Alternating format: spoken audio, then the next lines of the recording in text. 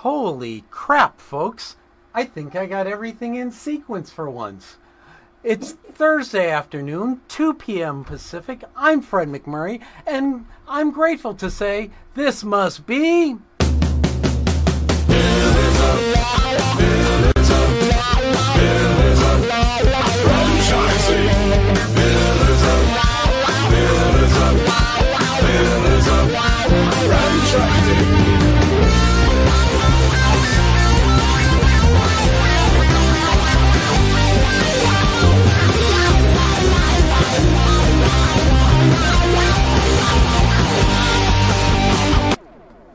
All right. Had to have some extra oomph in there, man. That was probably the most complex set of switches to throw we've ever thrown. And as far as I can tell, we're broadcasting out on over 30 different places across multiple platforms, even into, I hope everyone can hear me, our internet radio station that's going into beta now. Wouldn't that be funny if no one could hear you right now? Well, that's why our technical producer, Heidi, is checking all that list of places because, dear God, I hope you and I are not the only one who hear this. Well, let me just say, as I put on my crazy glasses, it wouldn't be the first thing to go wrong this week. Welcome I'm not back. even in the screen. Yeah, you got to watch that. Don't duck off the screen. No one can see you then. Yep. So. Yeah, I'm back. Yeah. Crazy. So Crazy how's back. the week been? Tell our listeners. The week started with bomb threats at the airport, and it ended with being stranded in Miami. Okay, but and it was sunshine and sandy feet the rest of the time. I think most people call that a shit sandwich. I was going to say, stranded in Miami Beach, I can think of worse things on that. Yeah, well, the circumstances weren't quite as you might think to be stranded there. But that's all right. We're back. It's a beautiful day in Chicago. It's like perfect weather. Ray's probably happy. He could pull out a hoodie tonight if he wanted. See, the funny thing about that is Ray would love where I am because all through the summer it's clouded over from they call it the June gloom. And I'm one of the few people that's actually happy around here in summer because it actually feels like weather and I'm in a hoodie. So, but it's not June. You want me June, to go July, into August. Want me to go into a rendition of Never Rains in Southern California? I'm not in Southern California. I'm in Central California, which is why we do this. But Ray, we'll get to you. Don't worry. There's the pillars of weather. Got to do our shtick. So, what's the word on the street, Kristen?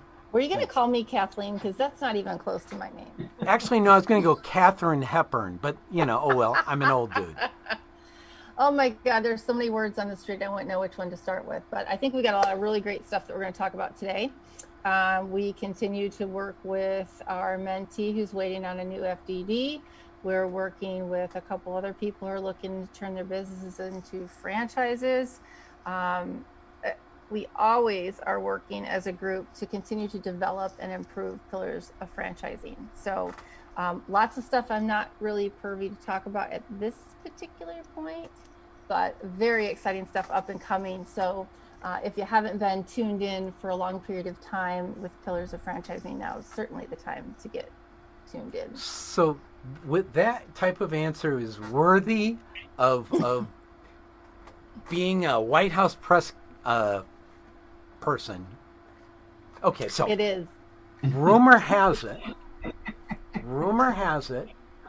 that very soon, potentially as early as sometime next month, there will literally be virtual, how you like that, literally virtual, gotta love that, virtual networking events under the Pillars of Franchising banner. At least that's the rumor I'm hearing, or the word on the street.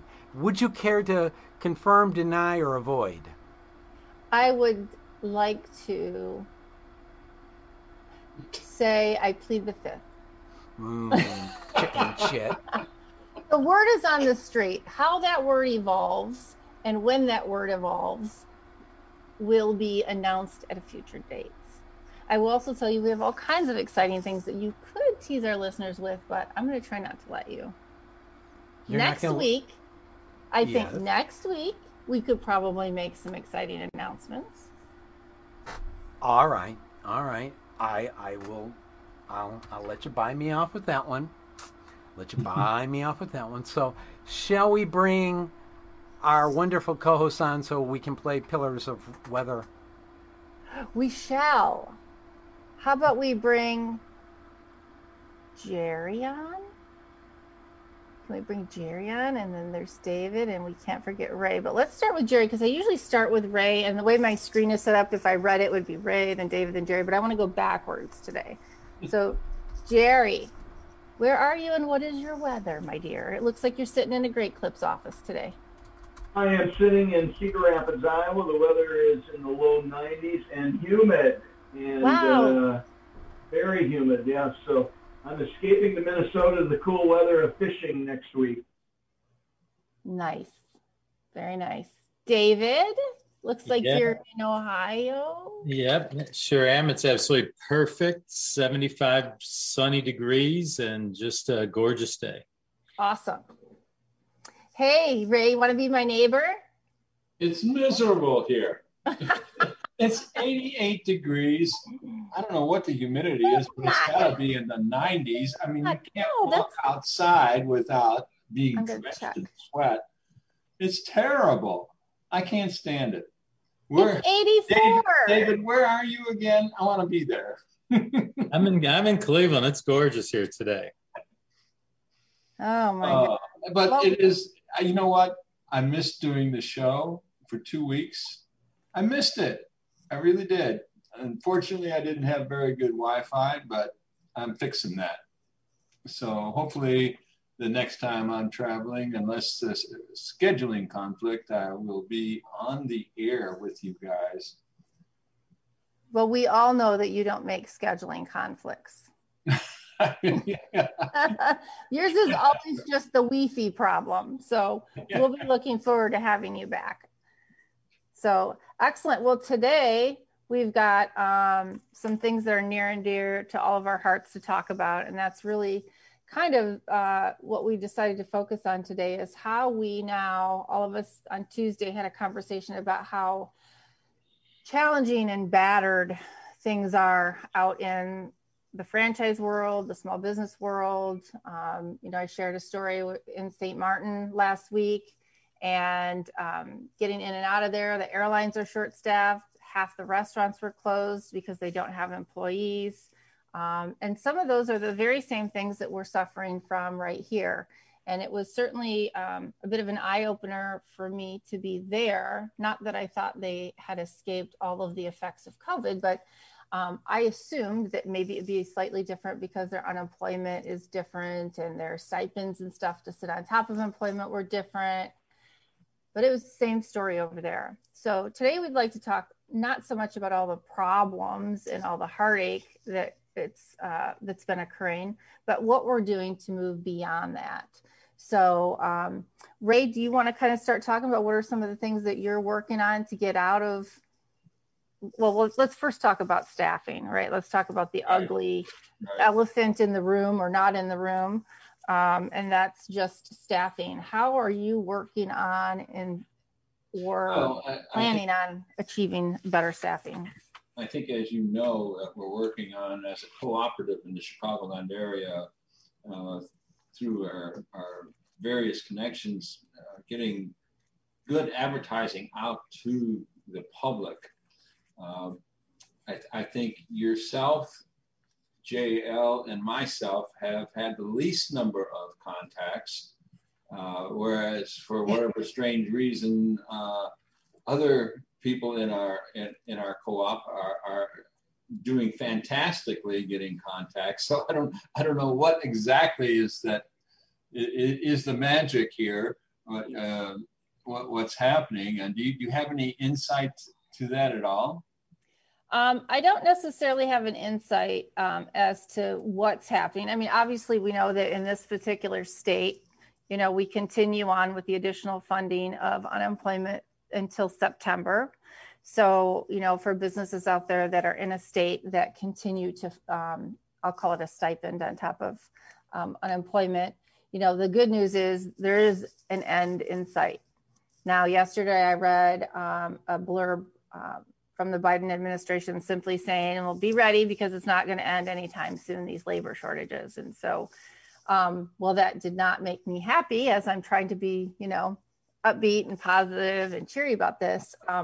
It does make me really think about what, we as business owners, David talks about a lot, perseverance, right? And I think that the whole idea about today is how each of us as $1 million owners are going to get beyond this and get past it. And, I just try to keep a positive attitude. I'm trying to continue to push that recruiting as much as I can, whether it's the yard signs outside of my office, whether it's the Facebook pages, announcing hiring, whether it's joining the co-op. Why we're not getting the hits, I don't know. I have to think some of that could have to do with demographics, could have to do with the income for those folks within our area.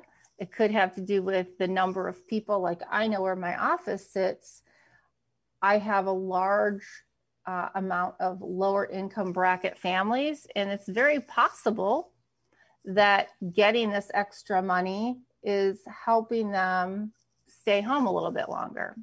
So I don't know, Jerry, David, do you guys have anything to weigh in from your neck of the woods in terms of the whole staffing crisis and what you're experiencing and how we're overcoming it and planning for the future months?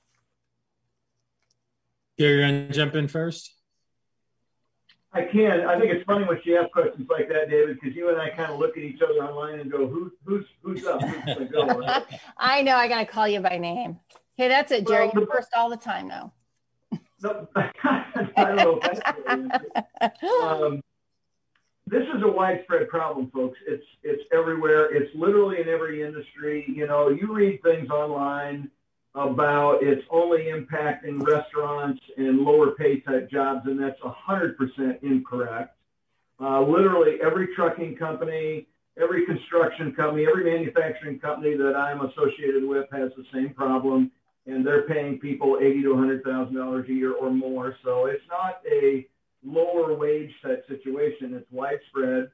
In fact, I would argue it may impact lower paying jobs a little bit more because right now, jobs that typically would not accept a untrained or unexperienced person are willing to take them and train them. So, they're literally kind of robbing from those lower paying jobs to get it. So, but there's a lot of things you can do. I think, for instance, Iowa did away with the enhanced unemployment on June 12th. So we've had, a month or almost 6 weeks probably now, where that has not been an impact. And I can tell you from our experience, it took 2 to 3 weeks after it stopped before we saw a change in our application rates. Because a couple things. Number one, there are still other government monies available, and they're taking advantage of that. They're taking whatever money they can get to try and extend the time that they can stay off of work. And I'm not saying that in a negative way. That's just the reality of it. Really the other thing is the reality has to strike that you no longer have some of those monies coming in. So it just took a little while to get it up and running. Now I can talk to some extent, but I want to let David get in here. I can talk about some of the things we've done to increase the number of applications, some of that kind of stuff. But David, do you want to pitch in a little bit before I go on in a long soliloquy? No, I'd love for you to continue that, but I'll jump in a little bit. And the reason is, I don't have the skin in the game that you and Chris and Ray have at this point in time. And as you know, I mean, I haven't had that since last September, so to speak. But we are looking into other business opportunities right now. And while that is always, that's always out there, I'm going to be honest with you. When we first opened up our business, 28 years ago, our concern was always, are we going to staff it with great people? So that concern is always going to be there. It's a little bit different now. And I think from what I'm hearing, because I'm still engaged, with old business, a lot of business owners, old bit. And I think it comes down to this. And there's no silver bullet. So don't think when I say this, there is. But it's not going to just be about money anymore. That's going to be a big part of it, but it's not going to be about money anymore. And I think, we're human beings. We're going to go into subconscious type stuff here. Human beings, we're creatures of habit, and we're creatures of comfort. And there's certain things, once certain habits set in, they're going to be difficult to break. And we're coming off a period of time where people have been sitting at home for a lot of different reasons, right? Namely COVID, but everything else. So that's going to be a difficult habit to break, because they've created a new life around that. Most people have created a new life around either working at home or being a caretaker at home, getting the government unemployment, however you want to deem it. They have to now go, okay, if I go back to work, how does that impact my life today? And what do I need to go back to work? So as an employer, that might be completely different than what it was even just 18 months ago. I mean, we might be having to look at, okay, you might be homeschooling your kids. How can we make out a schedule that accommodates that? You might need daycare that's now more expensive because all the wages are going up. That's one thing everybody needs to keep in mind, both as consumers and as business owners. Everything's gone up. We could we can make minimum wage $100 an hour. We're all going to pay for it eventually, and the cost, everything else going to go up. So the minimum wage has never been an issue for me, because I believe the minimum wage shouldn't even exist. You would go on that thing, in my mind. Everybody gets it's free market, and it's a floor, right? It's not a ceiling. It's where everybody should start. So I get it, and I get the argument that you have to make a living on it. But that's only people who that's all they aspire to do, is to get by. So that's a different conversation. But so my point to all this is, without rambling too much, is I think we have to be really, really creative to know that they have to break their habits of what's turned into their current lifestyle. Yes, that's how do you accommodate that?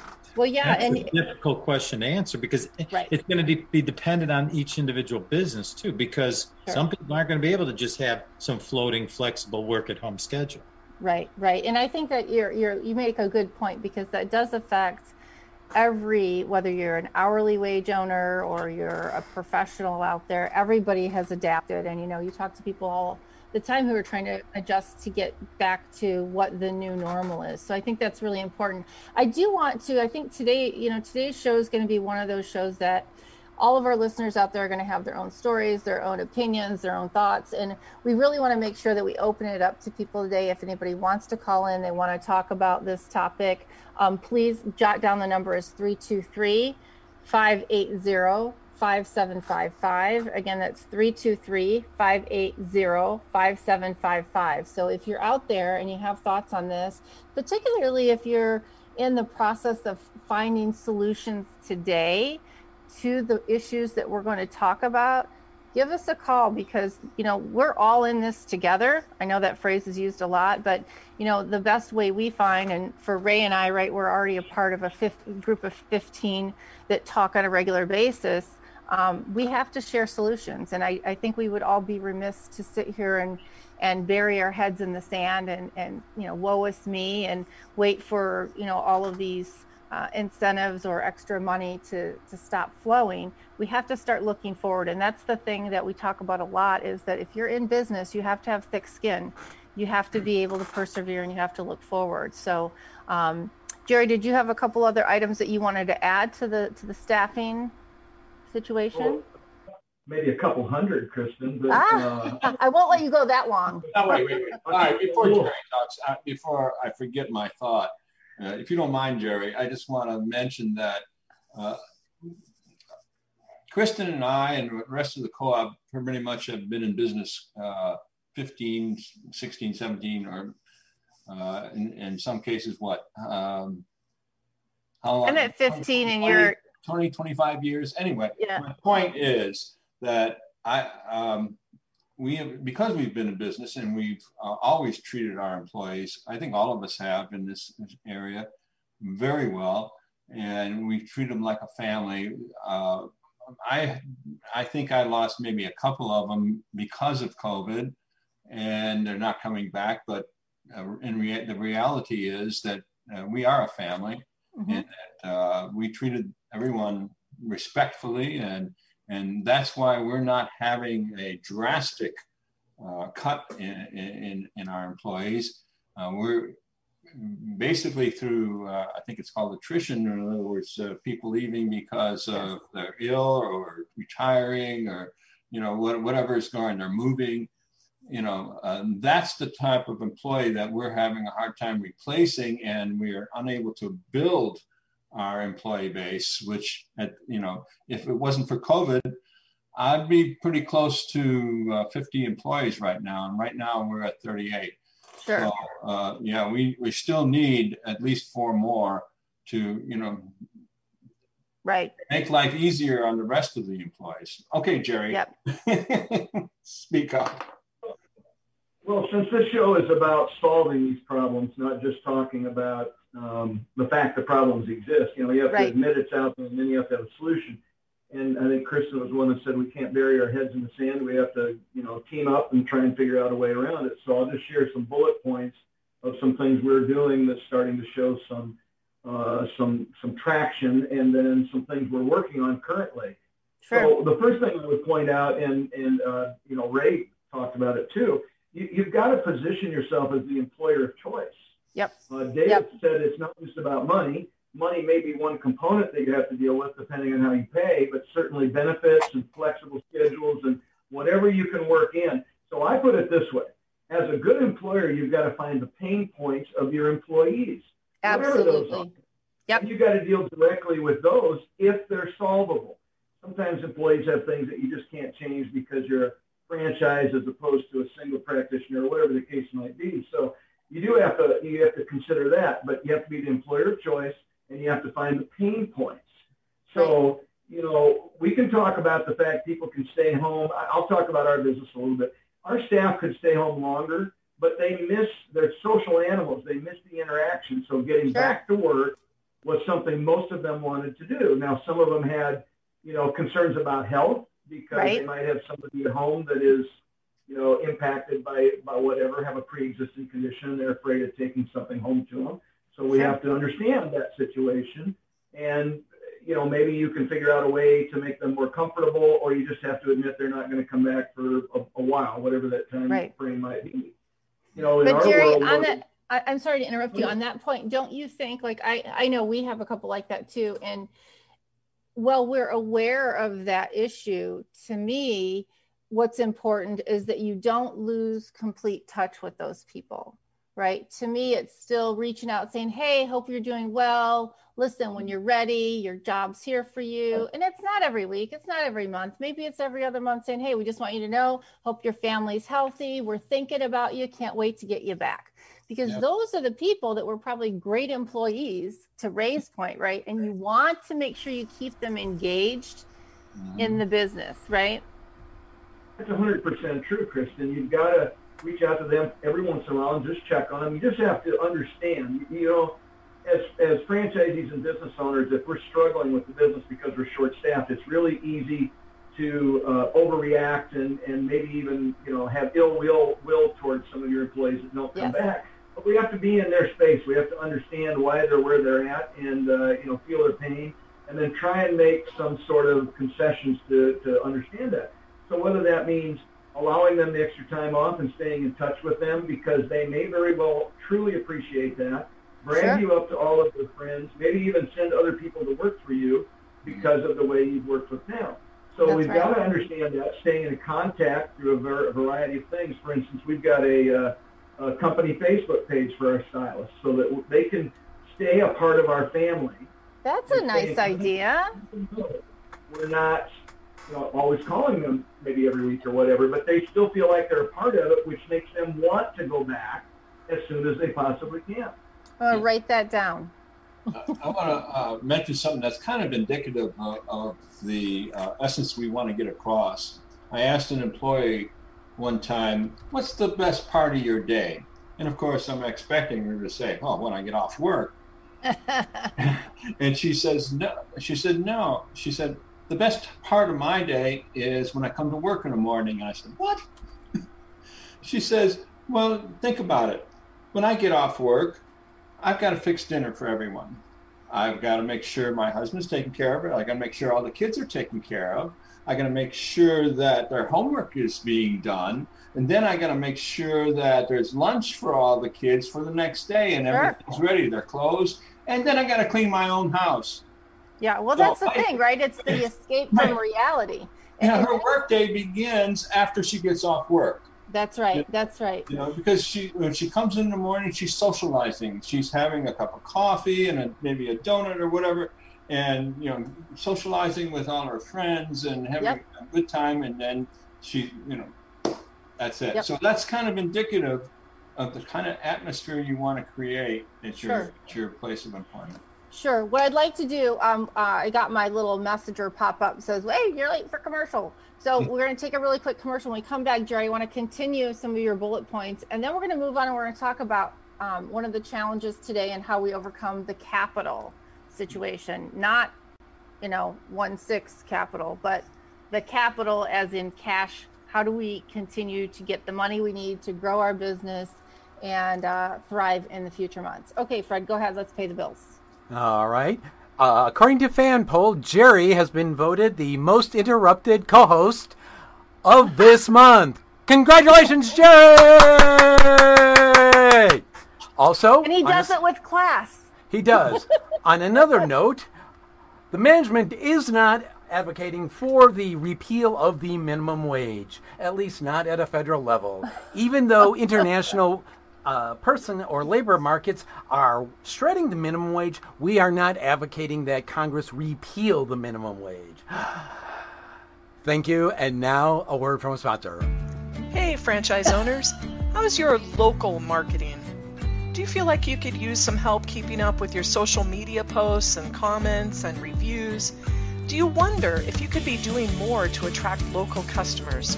Are you able to identify new move-ins to your local area? At Westvine, we help franchisees like you reach more local customers through digital marketing. With daily monitoring, creative content, and ad placement, and customer data intelligence, we'll get your business in front of the people who want your products or services. We also work with franchisors who need an agency to handle the digital marketing for all of their locations. If you're ready to reach more local customers, give us a call at 805-265-5440 or visit us at westvine.com. That's 805-265-5440 or westvine.com. Here's my non-paid for. Oops, how do I make this go? Ooh, there you go. My sponsor of the day. Yeah, don't give them a plug. They're worth billions. Trillions. They're a franchise. They're just like us. We're all people in the same struggle. That's all I'm saying. Jerry, tell us some more good tips you got there for helping keep your help engaged and or getting ready to get some more help in the door for your customers. Because I'm sure some of our listeners are struggling with the same thing, or if they become franchisees after spending some time with us, they'll probably be facing this, because I think this issue is going to be around for a year or longer. Until we right size again and things kind of get back to a little more normal. But so once you find employees' pain points, as I was mentioning, you've got to consider whether you can solve them or not. And what we've just decided in our business, and what we've discovered, is that our employees, one of their biggest pain points, we've got a lot of single moms or working moms whose husbands work or whatever. Daycare, a huge issue in America today, and certainly with our staff. And we have considered opening a company-owned daycare, to be honest, centrally located in our markets, literally subsidized almost as a nonprofit would be, because, it's another benefit for our staff. Sure. If it doesn't cost us anything, but yet gets more staff back to work, then that's where we make our money, is by being able to have more staff and take care of more clients and so on. In conversations with some state agencies that help with that kind of thing, this is not new, and there are companies recognizing it that are too small to have their own. Sure. They're banding together with 3 or 4 or 5 other companies, and each of them, depending on how much money they put in to build it and run it, get X number of slots for children, and then they put their staff into it, so it becomes a huge benefit so that people can get back to work instead of staying at home. Well, Allstate Insurance is here in Chicago, and I know that they are one of those companies that have that in-house daycare for their workers too. And I always thought, well, that's kind of interesting. I wonder how they do that. But very similar to what you're saying. I mean, they recognized early on before all this that there's a need for their employees. It keeps their employees coming to work on a regular basis. So I think that's a very interesting idea. Yeah, and you can't always solve the problems by yourself, but if you partner with other people who have the same sort of issues and put your money and your time and those kinds of things together, many times you can.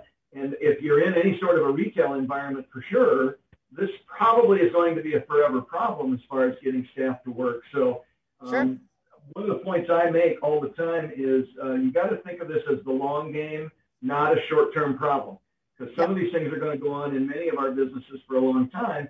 It's not insurmountable. It's not a reason not to be in the business world. It's just another thing small business needs to deal with. Yeah. So daycare is just one example I could give. There'd be others, but I don't want to belabor the point. Sure. But I do want to point out one last thing. So when we're recruiting now, not only are we starting from the point that we're going to be the employer of choice, but we're providing a long list of benefits, because you never know which of those benefits might attract that one person. And we are the benefits are a big thing. The pay is another thing. But we're also talking about finding a home, being there long term, getting the support of a family-owned franchise, those kinds of things. And then, of course, we're paying a sign-on and recruiting bonus. So hopefully that, if they're weighing one job versus another, that may get them to come to us before somebody else. Sure. But anyhow, without going into a lot more detail, those are just some of the things that we are either working on or have been successful for. I think that's great. And I'll end this particular segment of this category by saying the recruiting is actually a really interesting thing, because I know in a lot of businesses, particularly in mine, and I know Ray has done it before too, when you have a good core group of people who work for you, they tend to hang out with or be associated with like-minded people.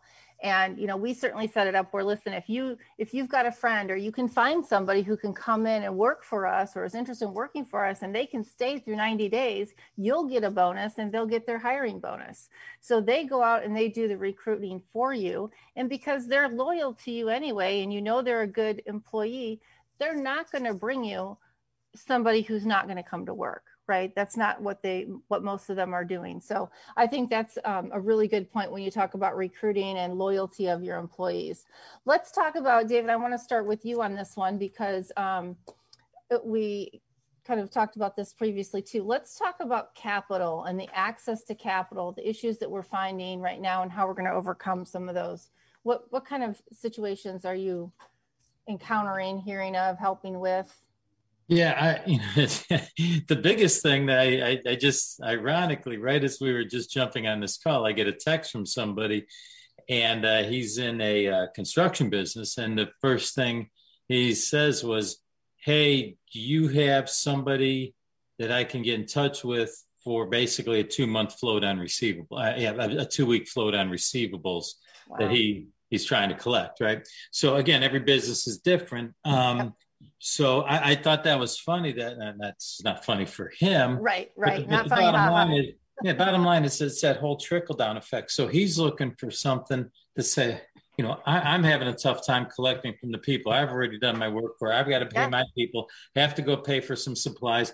He's in that same situation where basically I booked this job. I ordered these supplies. The supplies are, who knows when they're going to show up? It's been 3 months, and he still has his payroll, so he can't get the job done. He's got to pay his payroll. He's waiting on the supplies that he probably put half down, and now he's in a situation where he needs some cash flow. So, so I think that's one of the things that business owners are facing, and I think is with anything, when you do your business plan, you're going to have to put a realistic amount for your cash reserves to cover those types of things. You don't really know when they are when you're just starting up. But as an experienced person, you might, no one saw all this coming. No one saw this coming. So all you could do is prepare the best you could. So now he's reaching out to try to do that. I think the other thing is too, it comes back when we referenced that before. We always talked about, kind of startup capital. Where are you going to start your business with?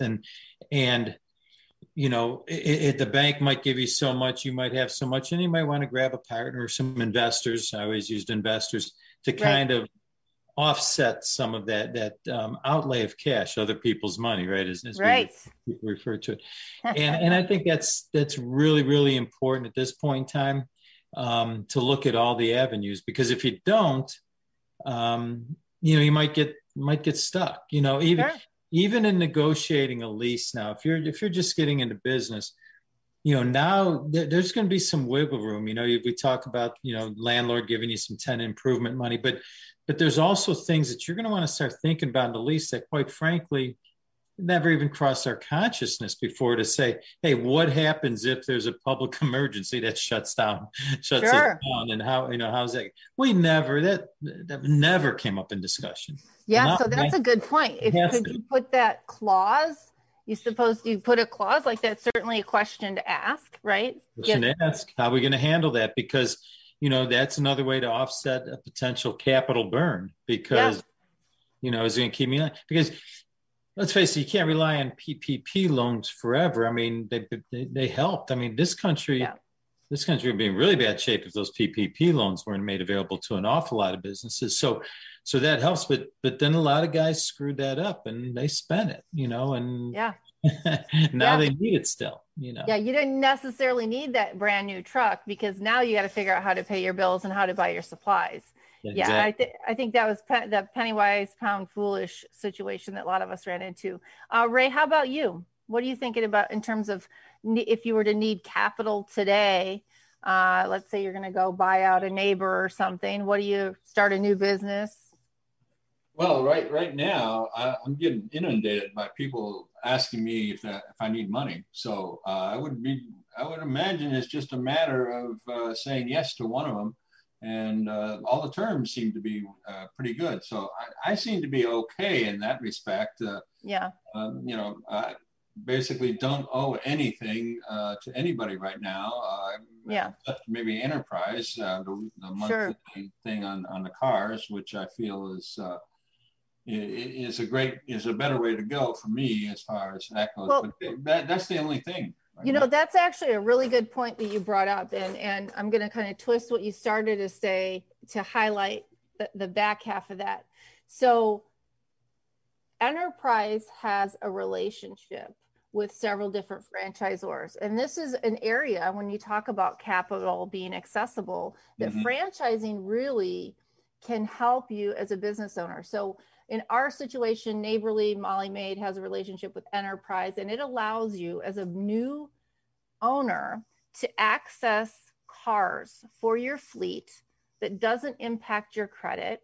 It doesn't look at your credit. Your franchisor basically, in a way, co-signs on that loan for you and allows you to get a fleet up and going. Because if you think about it, if you're running a business that requires a fleet, you can just guarantee you're going to spend about 20 grand at a minimum per unit to get people out there working. And so when you're looking for franchisors, a great thing that Ray, you pointed out, and I was like, oh my gosh, why didn't I think about this, is to look for franchisors that have partnerships.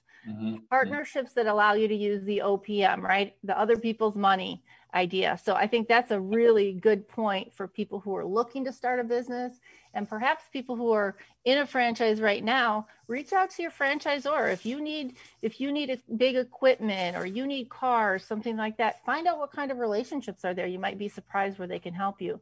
Jerry, what about for you guys in terms of capital? What are you finding? Well, there's a lot of things, Kristen, and you have to be innovative in these days that we're in. Ray brought up a good point. There's a lot of people claiming they want to give you money, but then you dig into it. Sometimes the application process and the approval process is not the way they portrayed it. So I would always tell you, sign up and see where it goes and then go from there.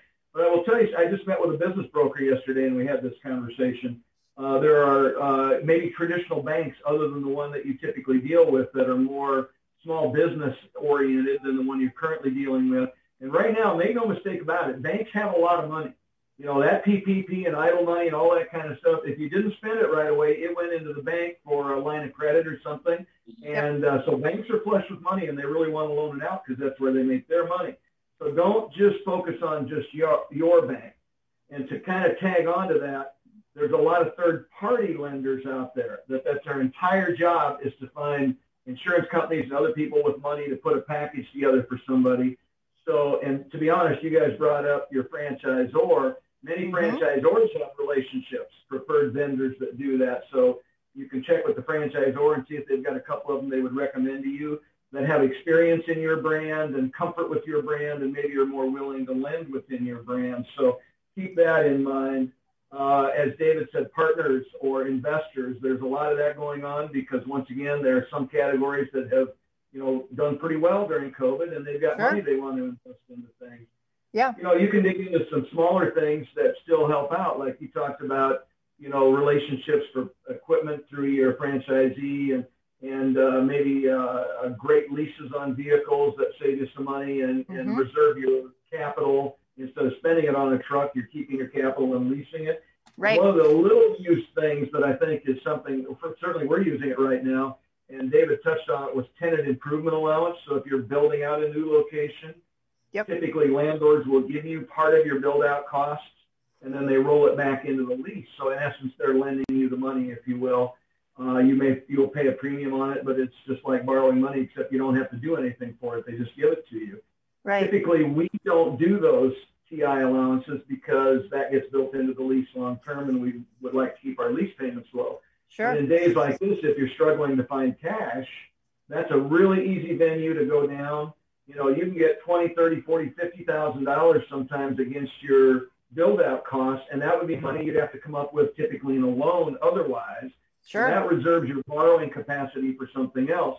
So there's a whole list of things that you can do to really leverage your position. So don't lose track of any of those. Yeah. I'll tell you. Let's go ahead, David. And I would just add to that too is I know we speak to a lot of people that are looking to buy franchise, but for current operators in your business, it's an age-old saying, the banks are willing to lend you money when you don't really need the money. And that while you're operating your business, when times are good, when times are strong, that's when you kind of want to say, okay, I need to start preparing for a potential rainy day. And that doesn't mean you have to go borrow the money, but go ahead and make sure you can maintain your relationship with your bank, with your financial partners. Yep. Try to secure some potential credit lines that you can tap into in case of an emergency. Those types of things. When things are good, that's when you want to kind of build that war chest for when things. So you don't have to go back when, hey man, now I'm in a bind. Can I get that? Because think about your own self, man. Somebody comes to you and says, hey, you know what? I'm out of a job. I don't really have. I got to pay all these bills. Can I borrow some money? You're sitting there going, oh, I might. You don't have a job. So the time to go get money is when you don't really need it. And I think a lot of people, they just kind of take it for granted. I know I did when I was a young entrepreneur. Wow, this is going to last forever. And then a hammer comes and it doesn't last forever. And you got to really scrape and claw to come back out. So again, that's another little tidbit that I would put in my war chest is when things are going good, make sure I maintain my relationships with my financial partners. And at that point in time, try to secure some lines of credit. Yeah, that's awesome. And I'll tell you, once you get your business up and going and you start, one of the things that I started with a few professionals in my circle that I continue to do today, a lot of my accounting is done on trade. A lot of my, sometimes if I need certain services, things that people are providing services on, they tend to be actually even one of the magazines that I market in and have been showcased in, we do that on trade. So she says, listen, I want a monthly cleaning service. And I say, okay, well, I kind of need accounting services, or I need this, or I need that. I'm sorry. And that's how we manage to keep our cash. And to play a little bit on what David said, it's admirable for people to say, oh, I want to pay off my house. I want to pay cash for my car. That's great for personal finances. But when you become an entrepreneur, you've got to think about what's available to you, not necessarily what you have sitting in the bank. And that's a huge difference. And I think that plays excellently with what David was trying to say. Yeah, absolutely. So when you think about getting creative, just remember, it's not just even for the big money, right? I apologize. I had people come through the door and the dogs wanted everyone to know that I have visitors. So anyway, yeah, so look outside of just the general capital to get your business started.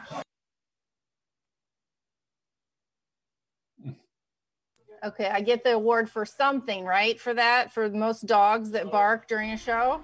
Yes, the most annoying dog without being seen interruptions. Yes. Because if the dog were seen, then it would be cute. But since it's not seen, it's just annoying.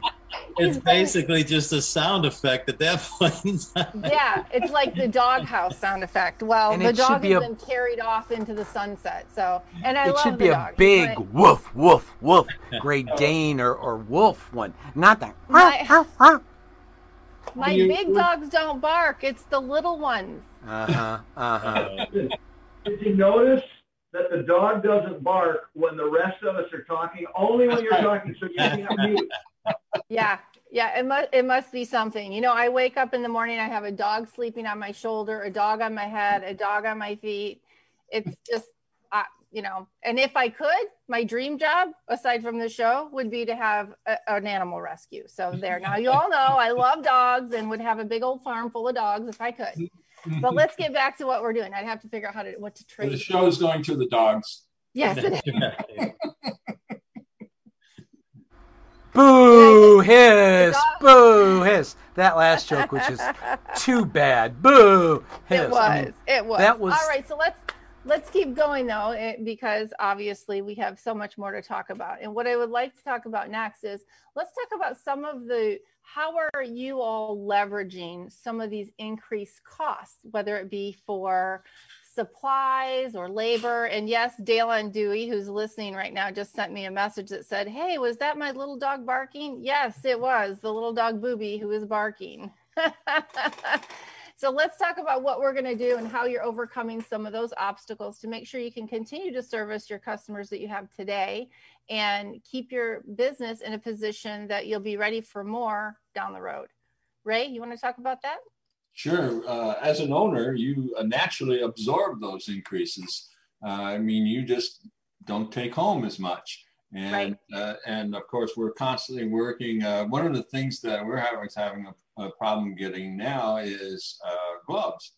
And recently, I noticed there's a few people that are putting them on sale. So our costs are going to begin to go down as time marches on. And of course, Right. some of the things that we're not using now, we're not getting as many masks that we need to use because most of the customers to basically say, oh, don't worry about it. We still have a few that say, yeah, definitely, put the mask on when you come here. But majority of them are saying, no, don't worry about it.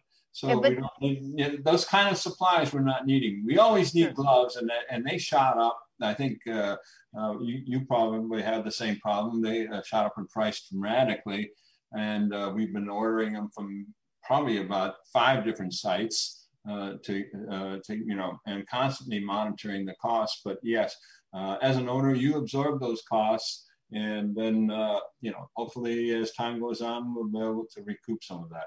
Sure. I know for us, a lot of it was trying to solve those problems, right? You have 4 and 6 week lead times to get some of those supplies. And sometimes it meant that you had to find a local supply house. And because so much of the supply chain was broken, instead of ordering from one place, I may have to go pay retail prices one place. I may have to go to a supply house somewhere else. I may have to call up a neighbor and say, hey, how many boxes do you have? Can I have 2 and pay you back? I mean, so there's a lot of that kind of stuff going on, and that's how we managed to get around a lot of it. And, I'll tell you, as we move forward, I think the way in which we deal with our client base tends to change a little bit too, right? So we know, there's a threshold. Every business has a threshold of what they need to make to pay the bills. Mm-hmm. And so people will start to see, as we have when we talked about it today, I went by as $3.48 a gallon for gas. And I'm like, no wonder I maxed out my fuel card this month, right? But those costs are going to get passed along, whether it's for your cleaning service, whether it's for your hamburger at McDonald's. Thank goodness the only thing I still only pay $1.08 for because of taxes is my McDonald's iced tea, right? Mm-hmm. Everything else is going up. And so people have to be prepared for that. I know that we're looking at some of our clients who, maybe they're just not really, for the amount of time their home requires to clean them, they're not paying enough. So we have to go back and address price increases. Jerry, what are you guys doing? Wait. You said $3.49? Yeah, for gas. I know you're like probably $5.49. Feel grateful. I don't know. I don't. Feel great. Even at the cheap stations, it's $4.59. Feel grateful. Yeah. Well, the left coast is another country as far as that is concerned. So. Oh, Ray. But you'd like the weather out here where I am today better than where you are. Take that. Fred, you are right. We need to feel grateful. I feel grateful every day I don't live in California. So thank you for bringing that. Oh, man. I love that state. I'd move back in a heartbeat, to be honest with you. But I do agree with you because we're in Illinois, Jerry. So for us, it's the next worst thing cost-wise and tax-wise to California. So if I'm going to pay that much, I might as well live where I like. Well, sure. Illinois is a California wannabe, and they're chasing to get there and see who gets there quickest. But, yes, it's a race to the bottom. I will not make jokes about Iowa. I will not make jokes about Iowa. I promise that in another. Aren't people just out there walking around? Oh gosh, no. We recovered really quick from COVID. We've got a great economy. Yes, we don't have the most scenic view on the face of the earth, and we do have tough winters like Illinois does, but there are benefits to being in a low cost of living state. So I agree. And you know what? Honestly, for the record, we love all of our states, and I love Canada too, right? So, but we love to hash it out between the four of us. It's fun to make fun of different states. Yeah, exactly. There's a girl on TikTok who does just that, but we'll go past that point. Jerry, let's get back to business. Okay. So you guys touched on it. I'll just, I don't want to repeat a lot of what's been said, but, we talked about COVID and now the recovery and so on.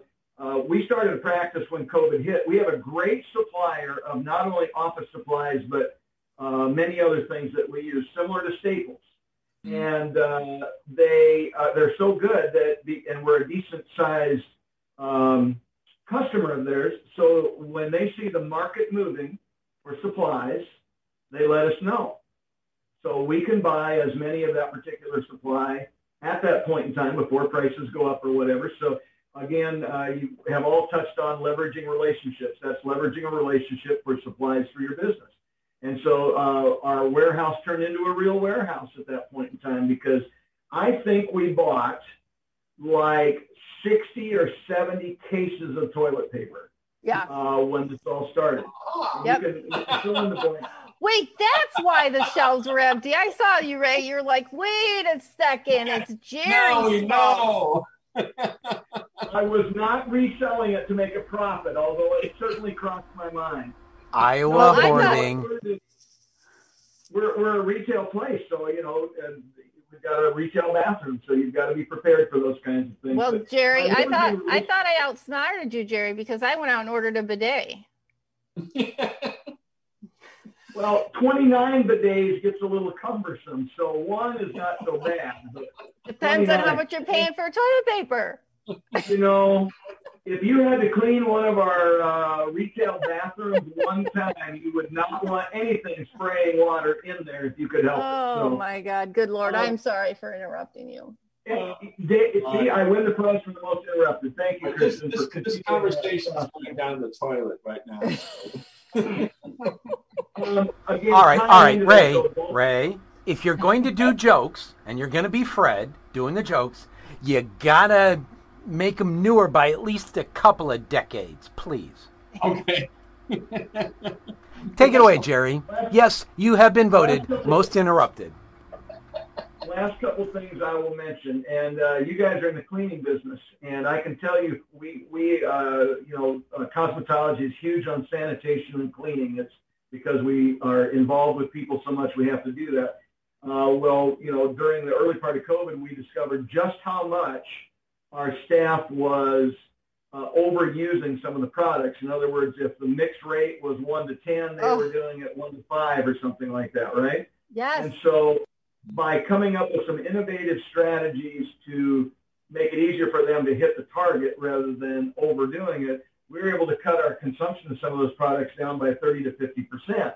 Yes. And that not only saves you money, but in the times of shortages, it saves you a lot of products so that you don't run out of some of those things.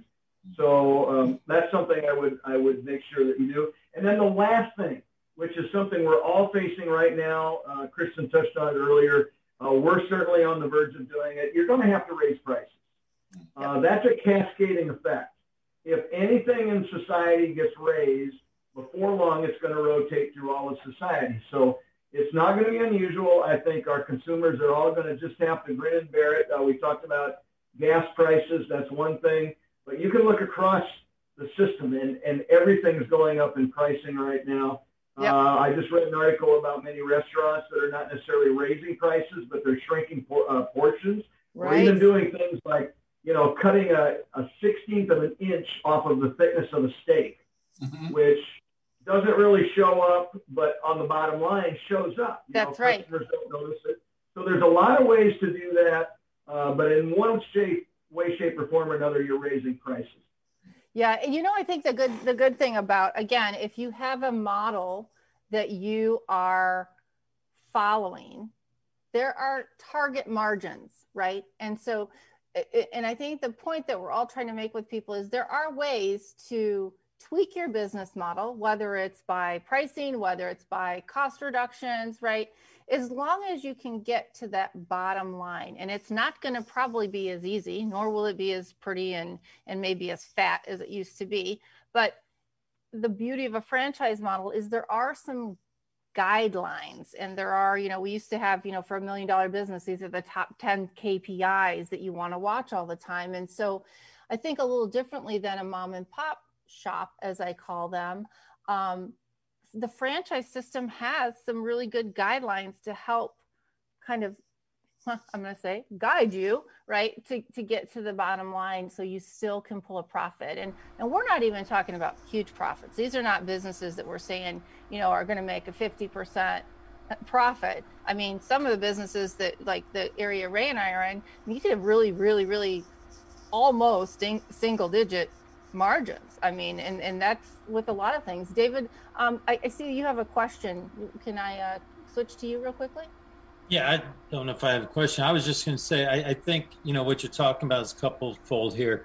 The franchise model allows you to share ideas with other franchisees that can help you kind of reset, your business and bounce off ideas that, especially when you're in kind of the throes of everything, you might not be thinking of all the other possibilities and ways that you can kind of restructure your business. So that offers a lot more. And that's one of the biggest things, I think, when that was the biggest benefit I remember having anytime there were struggles. Boom, you jump on the phone with 2-3 other franchisees, get a couple ideas from them, and you're, kind of up and running again. Yeah. With some new, renewed enthusiasm on what you're doing. The other thing I would say is this, and I know this is going on in a lot of restaurant businesses, a lot of fast food, and a lot of other businesses. You have to kind of reset, right? So you might have grown your business to a certain level with X number of employees, and now you have, 75% of that number of employees, or half the employees. Well, you can't expect to do that same volume you were doing with the full complement of employees and then run your lower amount, 50% of employees, and run them ragged. So you have to get creative. Right. Does that mean, are we still a 7-day-a-week operation? Are we still 5,000 square feet? Are we still, 150 tables, or are we 80 tables? Are we going to close on Mondays? What are we going to do that controls the cost? And most importantly, in any business, doesn't let your consumer down, doesn't let your guest or your customer down. Because if you're doing that, you're never going to rebuild your business. So you might have to scale it back down, make sure that it's almost as if when you were building it, right? Day one, you had kind of a smaller staff. You were building, and then you built into it. Now you're saying, okay, I've got to build to my staff a little bit.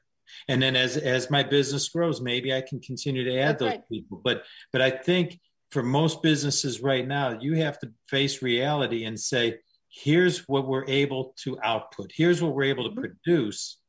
And I have to structure my costs and my operations according to that, because to do anything else, and that's folly, because you're going to risk damaging your reputation as a business that can deliver the products. Yep, very good.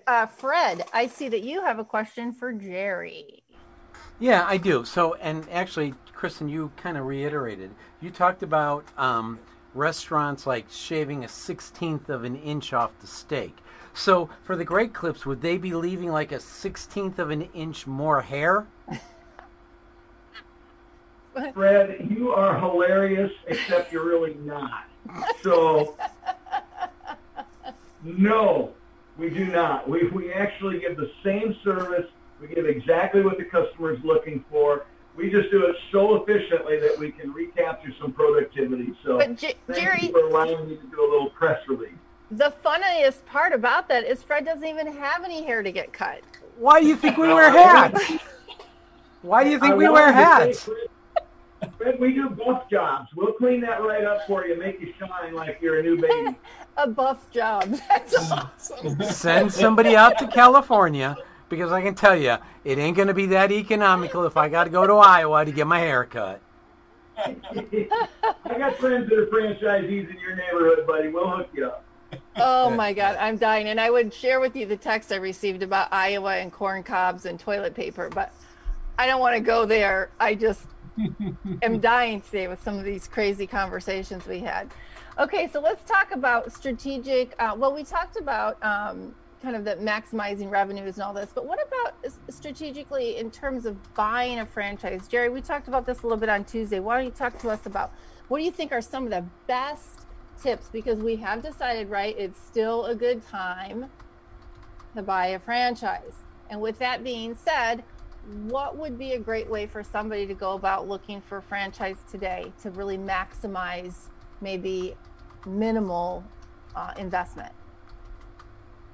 Well, to start with, Kristen, I would argue that it is maybe the best time to get into franchising right now, especially if you have the chance to do an acquisition as opposed to starting from scratch. Nothing wrong with starting from scratch, but what we've always looked at when we do an acquisition is we're literally buying cash flow.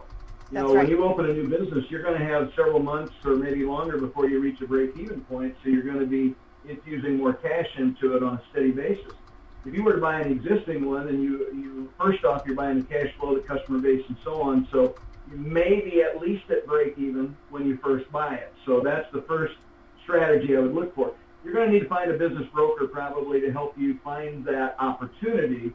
But you need to control the broker. You need to make sure that you are getting what you want out of it, and it's not just them selling you something. So you go through the same process as finding the right fit for you, and then you get in the driver's seat and negotiate it. So what we've done with many of them, we look for underperforming stores that we look at, and we know that when we bring our secret sauce and the way that we do business and so on into it, that we can improve it by X percentage in some period of time, whatever that is. It's just an economic math equation, you know, as to what you want to pay for it. Right now is a unique time in history where, because of some of the pain points in the franchise or small business world, many franchisees who have been in their business for an extended period of time, 15, 20, 30 years, paid it off a long time ago, probably reinvested their profits somewhere else, and they're just ready to retire. Yeah. Well, we're in a unique time where you can buy those franchises in many cases for much less than you could a year or two or three ago. So look for some opportunities to leverage that to some extent and buy something right so that your cash flow nexus is lower than what it would have been otherwise. Yeah. And the last piece I would add to that is if it's paid off and they don't owe money for it, many of them will be very willing to sell it on contract to you. That's exactly what I was going to say. Yeah, this is where you literally can pay your way to success, because if you buy it on a contract, it does not count against your borrowing capacity from the bank. So you have the ability to add on more units, expand whatever you want to do with that kind of saved borrowing capacity. Right. The benefit for the seller is they get the opportunity to make interest on it, which is probably a higher interest rate than they would make from the bank, almost assuredly. That's right. And they get to spread out. They're used to a monthly income from the business, and this is a way that they can have a monthly income for many years to come. So traditionally, we have structured deals roughly with 20% down cash, 80% carried by the owner.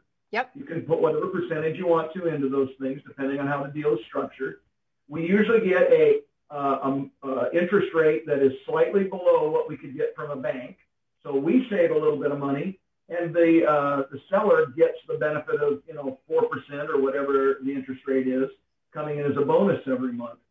Yeah, yeah. We would typically do that in an amortized vehicle. So in other words, our payments would be based on, in our case, a 10-year model, but at the 5-year window, there is a balloon payment due. We usually write the contract so that you can extend it at the seller's option. If they want to continue to get that monthly payment instead of a lump sum payment, you can pay it off in that next 5 years. But worst case, in 5 years, you've improved the business. You've bought equity by making those payments. That's right. It'd be really easy to get a bank to finance the balance if you need to. Yeah. And a quick story, going back to the secret sauce and those underperforming ones, we've been able to take stores literally and triple their volume in 2 years. Wow. So if you find them underperforming enough and you feel that because of your marketing background, your boots on the ground efforts, leveraging the internal workings, the operations, there's a variety of things you can do. But that's where the money is. Yep. That's where the money is that up boost that you're going to get as you grow. So there's several tiers. They're all easy and they're all powerful. I think that's actually a really, really great point, because people they tire of these kinds of setbacks, right? And the last 2 acquisitions I made were exactly what you said. We knew we wanted the acquisition. I could have paid cash, but the idea was, how can I sit back? Because listen, my dad always taught me you need to save your cash for a rainy day, right? Because you never know what's going to happen. Here we are, 3 years later, guess what's happened? So I think it's a really smart idea. Again, it's kind of like using other people's money, right? So instead of taking out a big loan for a huge lump sum you got to pay back, if you're paying back that owner, and in a lot of cases for me, the gentleman that I'm paying right now on the last acquisition is helping him supplement his Social Security. Yep. So we all win. So I think that's great. Ray, did you have something you want to say? Because then I'm told that, we're going to go down the rabbit hole. I have nothing to add to that, except I've done that, been there, done that, got the T-shirt, and it works great. We should have a been there, done that, got the T-shirt shirt, I think. So I thank all of you for that. I think that, hopefully our listeners realize that we're, we joke and we tease and things like that. And we do indeed love all of our states and Canada too. And, we don't, on this show, we try to make sure that we don't tout any political line in any way, shape, or form. That's not our intent, but we are all passionate about what we do. We're all facing the same struggles that any other small business and or franchise is facing. And so with that, we like to be really candid in what this dog, oh my goodness. We like to be really candid with our conversation. So we hope that everybody understands that. And instead of going down the rabbit hole today, I think Fred's going to take us down the toilet bowl today. Is that right, Fred? Well, I am going to give you a swirly today. Excellent. So I was contemplating the topic of today's down the rabbit hole question, and I read a very intriguing opinion editorial in the Washington Post about AI and how the AI we should fear, and we've talked about before, is already here. But then I contemplated, and like I said, I really like that idea, but then I thought about the fact that earlier this week, the, I guess, retired CEO of Amazon stuck himself in a rocket, and all I'll say about the rocket shape was it was phallic.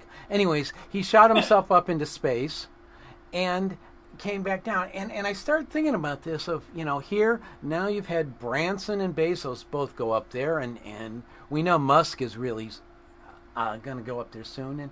And then I started thinking about what the first space travel franchisor would look like.